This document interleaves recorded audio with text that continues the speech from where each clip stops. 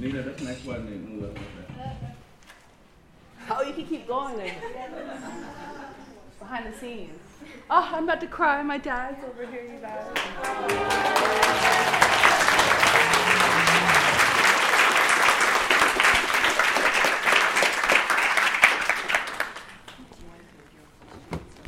No, you'll moderate, yeah. Thank you, Adele, so much. We'll just get started right away. And I thought maybe a nice way to start off the Q&A would just be to ask you to just kind of give us a very brief history about how did you start this project and your journey through it. And it's really amazing to see you doing all of these screenings on college campuses and throughout the United States, and talk a little bit about like how the community has responded to this documentary, and then we'll open it up as well. Well, thank you. You all are the community, so it's really nice that it's essentially sold out. And I mean, my dad's here, so it really all started here in Portland, Oregon. The nail salon journey, I always thought about nail salons. It was always in the back of my head. So I think as a documentary filmmaker, you kind of like pick up on stories like that. Like, oh, this would be a good story. This would be a good story. But I was surprised at how quickly personal it turned. And I tried to reflect that in the film's narrative, which I don't want to say it's about more than nail salons, but it's about Vietnamese American history and how we got here.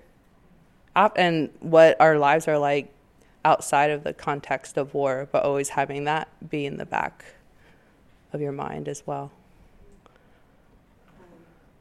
I mean, I don't mind opening up for questions, too, if you have any. We'll go ahead and open up to questions, and then we'll take a couple questions at a time. Yeah. I'll let you point. I'm not going to. I don't want to point. Yeah, I don't want too much pressure. Go ahead. Hi. I'm Talene. I'm a student here, and I'm also Vietnamese and grew up in and out of nail salons. And actually in Orange County, my dad lives in Westminster. First, thanks for being here and showing your film. It made me think of a lot of things. I guess a question I have for you is related to kind of the subjects of the film and who was being interviewed. I noticed a lot of the language used in the film referred to the fall of Saigon, and it was also filmed in Little Saigon in some points, which is like a largely southern diasporic Vietnamese population, pretty much entirely.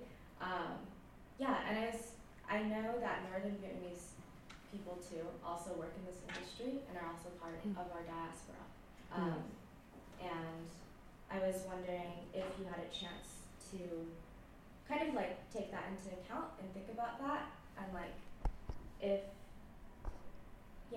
you had any thoughts about the tensions between northern and southern Vietnamese people in America and how that plays out in the nail industry. I almost want to call my dad up here, but I won't.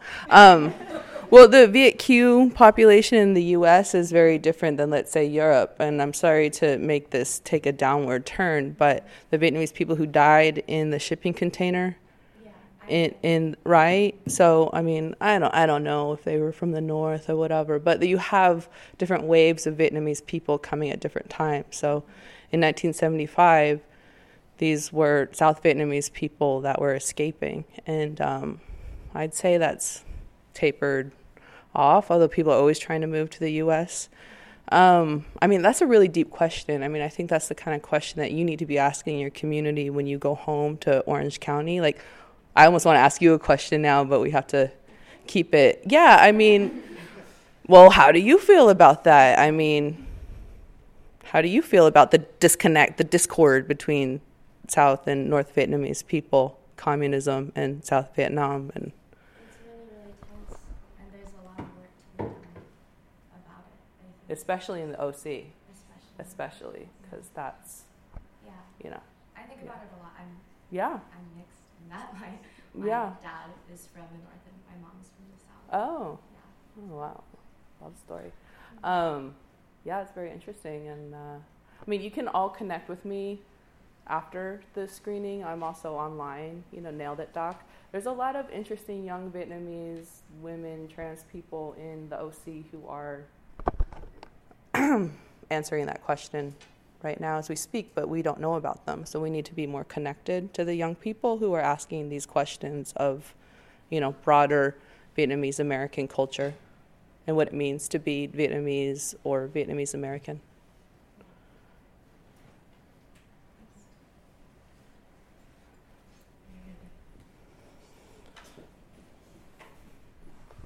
Is it possible to get a chair? No, thank you. Hello. Hi. I remember reading an article, like maybe in New Yorker or something, a year or two ago. It was about the nail industry, and I believe the main location that this article was talking about was somewhere in the South, maybe North Carolina, South Carolina, and it was about the tensions that have come up between the Black community of nail providers and the white and the Vietnamese community. And my understanding from the article is that now the Vietnamese nail really pretty much control the industry, from the creation and distribution of the products and everything. And the gist of this article was about, now, the Vietnamese have done such an amazing job that they, at this point, are putting up a lot of barriers to entry to other groups who are trying to get in for their own, ethnic groups or whatever. So I was just wondering if that's an aspect of the... Well, I think the question you're asking is about anti-Blackness in the Vietnamese community, which does exist, and anti-Blackness exists everywhere. There's also anti-Asianness, and I've witnessed that, and so does Salon, for example, Cambodian woman in the Bronx. And I've seen people come in and treat her like a slave, and everyone just keeps quiet, and they just keep it moving. Get that money, keep it moving. And that's not healthy. But who am I? I started to say something, and a lady started yelling at me. So. Do you know if it's true that, in fact, the Vietnamese, they control the nail? I mean, no, I think that people want to take, of course they do, because they created so much of the infrastructure. So yes, they're there, and they do undercut the market. That is true. So it's very frustrating to compete with Vietnamese business model as is. So yeah, that's part of it. But they also created a whole market that wasn't there to begin with. So we had to take that into effect. And you certainly don't move the line by accusing a group of people of deliberately keeping other ethnic groups out of a market share, which isn't necessarily even what's happening. Okay, thank you. Mm-hmm. I was wondering if you got any interviews talking about the downsides of working in nail salons. For example, my aunt, when she immigrated here, in order for her to work at a nail salon, she had to be tutored by one of the workers and not the owners. So then she would have to work for free for a year until she was able to get her own clients. But obviously this is not legal. But obviously this happens in many nail salons.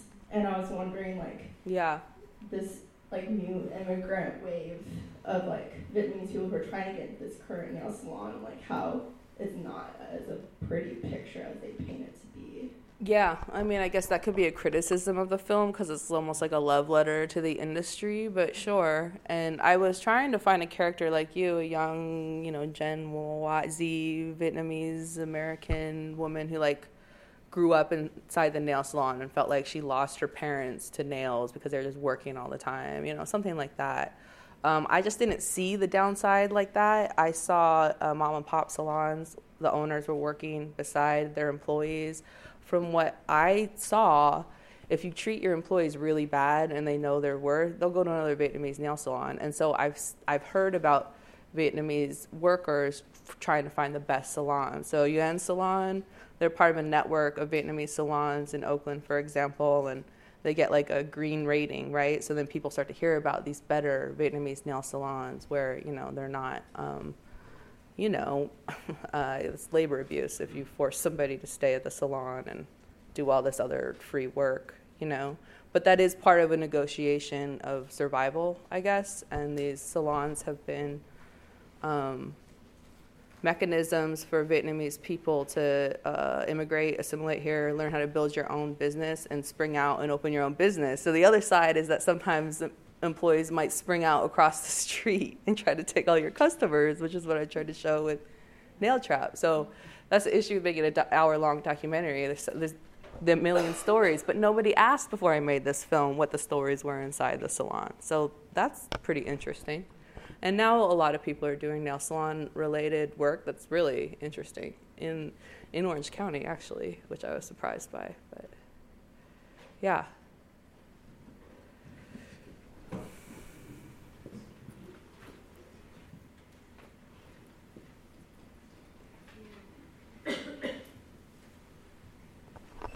Hi, I'm Connie, I'm the student here.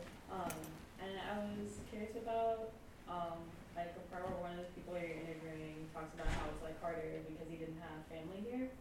But I'm, like, curious about, like, how people, like, in, like, those, like, first waves, like, kept in contact with, like, other families coming to the U.S. and, like, their reception of this industry by people staying in Vietnam. Yeah, I mean, I think that's kind of a testament to Vietnamese women keeping the family together. I'm sure it wasn't easy to get in contact right after the fall of Saigon, but you find a way. I'm sorry, I'm kind of blanking on what the question was, but... Oh, I was just curious, or like if you had found information about how people kept in contact or what. You know, there's more research to be done. I mean, I could have made a whole documentary about just that, and there is a film in that, you know, because it has been a lifeline to not only making money here, but sending money home and bringing family members over and giving them a place, sponsoring them and giving them a place to work, and sometimes abusing labor. I don't know. Yeah.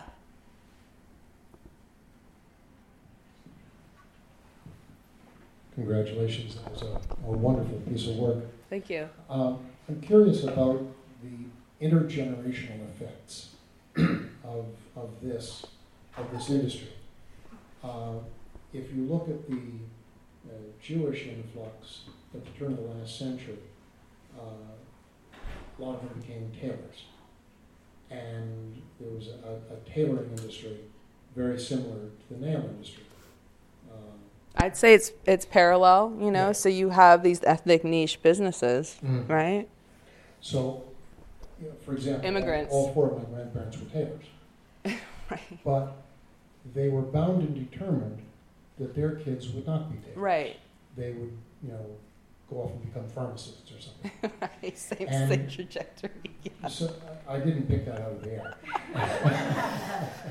And so you've got this tension between one generation saying, we've made our niche, we've got our niche, forgive me, nailed down solid, and we've got the niche nailed down solid, but there might be some tension saying, okay, don't do nails, go off to law I mean, school. I think Koreans are more of an example of that because you see less of the second generation going into it. New York City is the only place where Koreans historically have run the nail industry. So you see those salons employing other ethnic groups, but groups of them, whether they be Chinese, never Vietnamese, rarely Vietnamese, or even Central American in Manhattan. A very brief question, a different topic.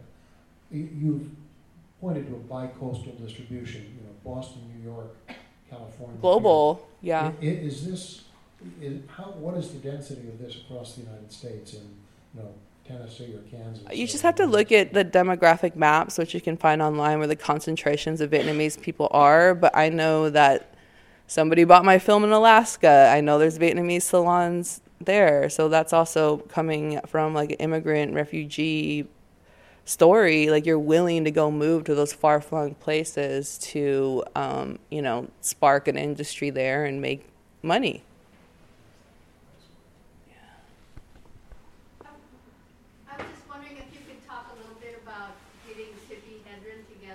Oh, good question. Yeah, she was very gracious because this, a documentary film is about relationships. So Kotuan trusted me and Kelvin.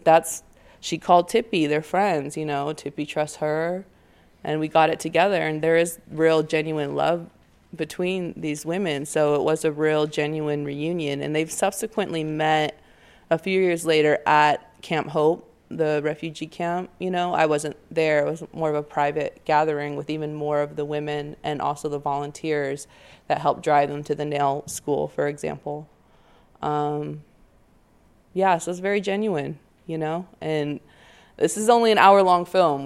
We shot like 2 hours interview with all of them, and Tippy told some great stories too. So I'm working on the longer cut. It's going to be on the airlines, so watch out.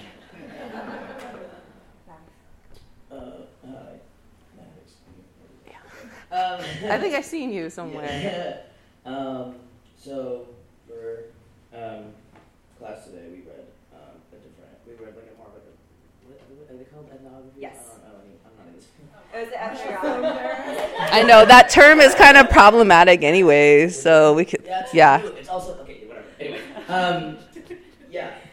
we read like an ethnography, a lot more like really in-depth like sociological analysis. I was curious if you saw, because most of this is in English, and the article talks a bit about the kind of the divide between, or like maybe a more spectrum. I really think of it as a divide between like kind of like English speaking abilities. Oh, of course. Kind of your ability Yeah. to do this. I wonder how you want it to play out. Yeah. I mean, I've had this translated to Vietnamese because it was important to me that I would be able to share this story with all Vietnamese people, whether or not they speak English good or not. Funding is a struggle. I did that all with volunteers. So piecemeal, that took me a better part of a year to do, and it's still not right. I need interns, That's very important to me because I would like this to be able to be playing in nail salons on the HDTV, like we talked about in class. But with the option with Vietnamese subtitles, which we have, I know my limitations. I don't speak Vietnamese, right? So that's why, even if I say speak Vietnamese, I'm not asking the question in Vietnamese. So people that have been living here for the past 45 years are going to talk to me in English, and that's why the movie is in English, and that's the subjective gaze. But did you feel that the divide, the what is the word for it? Opportunity divide between owner versus like? Of course, yeah, definitely, definitely, and that's a way to kind of keep power of a salon too. If you're the one that's really interfacing with the clients and the money, and it's like you just have this crew in the back. But in a way, I'm not saying it's a good thing, but it's like they're comfortable doing that. Like a group of aunties, let's say, they just work in a big nail salon. They're just doing pedicure, like assembly line almost. Some of them prefer that because they don't have to deal with all the demands of the manicure service and all of the art demands that people have now. And you can just grind and make your money. So it's interdimensional. There's not just one way of looking at it. We also have to agree that we're not in that position. So until we are communicating with that person on a real level, I can't answer that question fully. Thank you. Okay. Yeah. I have two questions. Breakdown of money as far as what the person who's doing your nails gets, is that just all over the board, or do you have? No, I don't think it is. I mean, I as far as think what the shop gets? what I put in here is generally how it should be in New York, which is a problem. It's more of a 30-70 thing. But the real estate is so high, that's how it's sort of justified in a way. But that's the split, with the owner keeping the lesser part of it. And it's almost like you're renting a booth. And people also negotiate it that way, but for old school mom and pop salons, that's what it is. But they also provide all the product. And then you get tips. So when you're thinking about coming here as an immigrant, you don't speak English, you don't have, even if you have a wild education, how do you run around and get a job, right? People graduate from Reed, can't find a job. So... Yeah. And the other question is, the interview with Angela Johnson, was that recent, or is that quite a while ago? No, it's pretty recent. Yeah? Yeah. Okay. And do you look at that Well, but I'm older, so when that comedy sketch came out, I had already gone to grad school. Like, you know what I'm saying? I'm sure people, young Vietnamese people, had to deal with non-Vietnamese people yelling at that, you know, thinking that's funny, and they can't even do the voice right, you know? It's kind of problematic, but I always thought, like, how'd she learn to talk like that? And it's because she grew up in San Jose, and she's good at mimicking. But you could see how a Vietnamese person watching a white woman crack up at that might be like, ah. Now I can't, but I've always thought that's one of my favorite comedy movies. A lot of people do. That's why I had to put her in the film. And that's not a good accent, because see, to me, that's a good accent. I mean, she can do it, but, you know, if you're just messing around, it's offensive. It's offensive if you can do it and you're not Vietnamese. So. Yeah, I was actually going to ask about the comedy skit. And I don't know, her reflections struck me as like a little bit shallow and defensive. Mm-hmm. So I was wondering why you chose to include that interview. Yeah, I mean, it's kind of a problematic part of the film. I would like us to like slam her a little bit more, but honestly, Kelvin was a little starstruck by her, as was I. I was like trying, you know, I wasn't even trying not to be an asshole. I wasn't being an asshole because she did, you know, she is, you know, she's a busy lady. I contacted her manager. They got back to me right away. We set up a date pretty quickly, you know, so she is defensive. In a way, it was important for her to do it because she wants to clear the air a little bit, but she wasn't quite humble enough in that interview.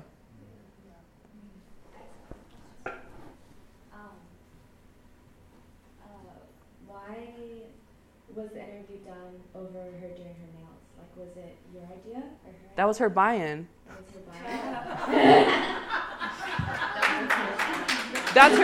That's her friend's salon, so that was her stipulation. We had to film it at my friend's salon, so they get some publicity. You know, it's a good Vietnamese salon in LA, and they're doing their thing.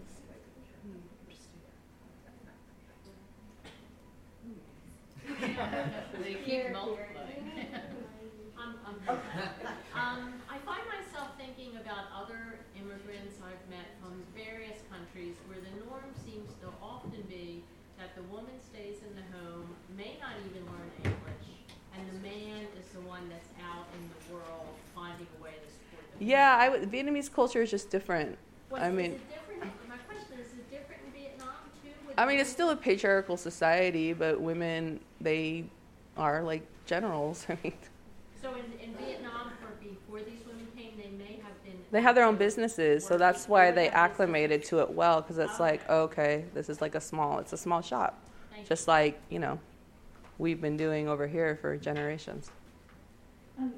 Yeah, based on that kind of, in the film you seem to like touch on a little bit of like the, women like opening these businesses and stuff, and I was wondering if you saw like any gendered conflicts like arise due to like women having more power in the industry or stuff like that. See, that's the dance. That's the cultural dance that Vietnamese women do, and I'm not in the culture like that. It's just observing, but they allow their men to rise in a way that keeps them at a level where they're like the salon manager. And men did develop like men in the film, like, oh, let's take this to another level. You know, let's do this delivery supply business. So I mean, that's kind of where Kelvin comes into. Yeah. I'm concerned about the health. I am too. I think about that all the time. Why isn't there more regulation? You guys gotta lobby. Yeah, because people don't really care. They like to talk about it, but they don't care. New York Times can do a whole expose, but where's the follow-up? Yeah, a law is passed, but are you holding the chemical companies accountable in any kind of meaningful way? No. What was your most personal, meaningful interview through the whole process? Oh my God. Like, what was the one interview that like struck your heart? I mean, the Tippy one was more emotional than even kind of transcends from the screen in a way, because it was a real reunion. But Olivet and Charlie will always be my favorite characters. And of course, Kelvin and I have a real friendship. I have a real friendship with Olivet and Charlie, although she's mad I don't speak Vietnamese, so she only speaks to me in Vietnamese. So I'm better friends with Olivet. But she speaks English to Olivet. Yeah, Charlie's funny. Charlie did a whole Q&A. We screened it at the Orange County Public Library. Charlie came, brought me flowers, brought Calvin flowers, wearing Aoyai. Because she just put out a book about her experience. So this triggered that for her. So she's just a deeper dive because of the process. Yeah.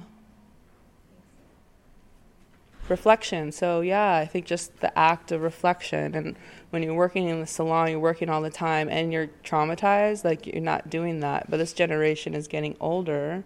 So it's a good time for us to come in and collect the memories and put them together in such a way where it represents our culture instead of the dominant culture always telling us who we are because of that war. So it was kind of like briefly touched on in the film, and that like men's decisions to join the like traditionally like female-dominated area and like the sort of like women's work of doing like an aesthetic sort of job. I was wondering if you've noticed any other like differences between the way that men and women work within this industry, and like if there were any sort of ways that like men tried to reprove their masculinity in these like workplaces, and just like what sort of gender differences you noticed. Yeah. I mean, there's always going to be a little bit of that, but I don't know. I think they're used to a space where women do rule the roost as well. So, yeah, there's always conflict, but it's interesting. Like, everybody kind of works together in a sense. Like, you understand what the split is. You have your role. And when they're talking to Vietnamese, yes, they could be talking shit, which is a whole other section. But usually it's just pretty, day-to-day salon stuff. Pass me this, pass me that. Men are some of the superstars of the industry, so it's funny like where they take it. There's a lot of stuff that hit the cutting room floor that's like really assembled into scenes, but influencers, nail art celebrities. Bob's story is an example of one that is kind of common. Because this is a safety net industry for people too. So you can imagine like coming out of prison, you're a Vietnamese guy, you were in gang or whatever, and you do tattoo stuff already or airbrushing. It's like kind of a good industry for that.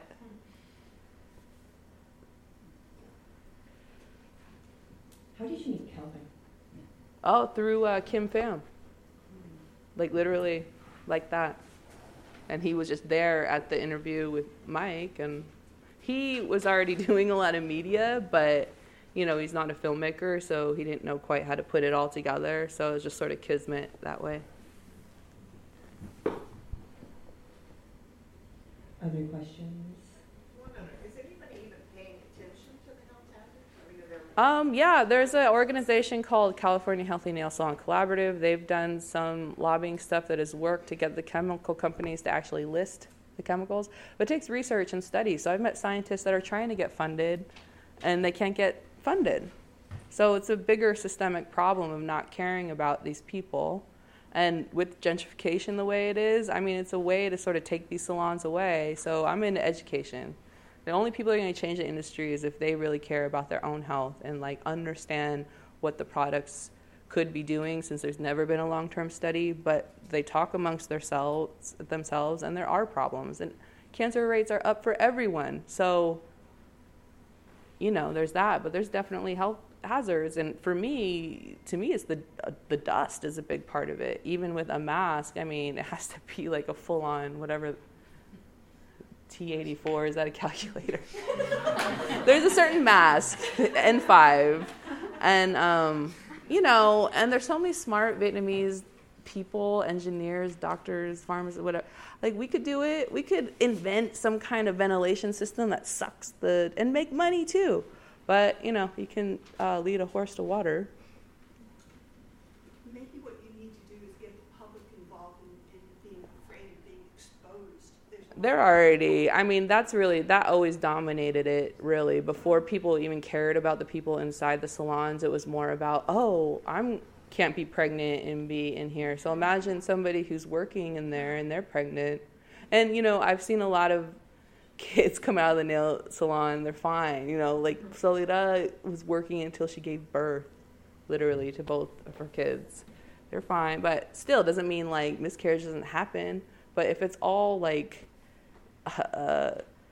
colloquial or whatever and not documented in a meaningful way, then that's a problem, because you can't get any kind of legislative justice to help you really regulate this industry in a way that's fair. I wonder, unless there are any last questions, if you could speak about your next project. Oh God, yeah. Very briefly, and then we'll. Yeah. And then we'll go eat. Where are we eating again? That's really wild. It's called State of Oregon. It's a short that was released by Field of Vision. I'm expanding it into a feature. It tells the story of a 19-year-old black teenager, Larnell Bruce Jr., who was murdered by a white supremacist run over in Gresham. So in the short, I profiled that story, but I've since followed the trial that was delayed for 2 years and its outcome. And it's part of a larger narrative about the history of hate crimes in Oregon that was founded as a white-only state.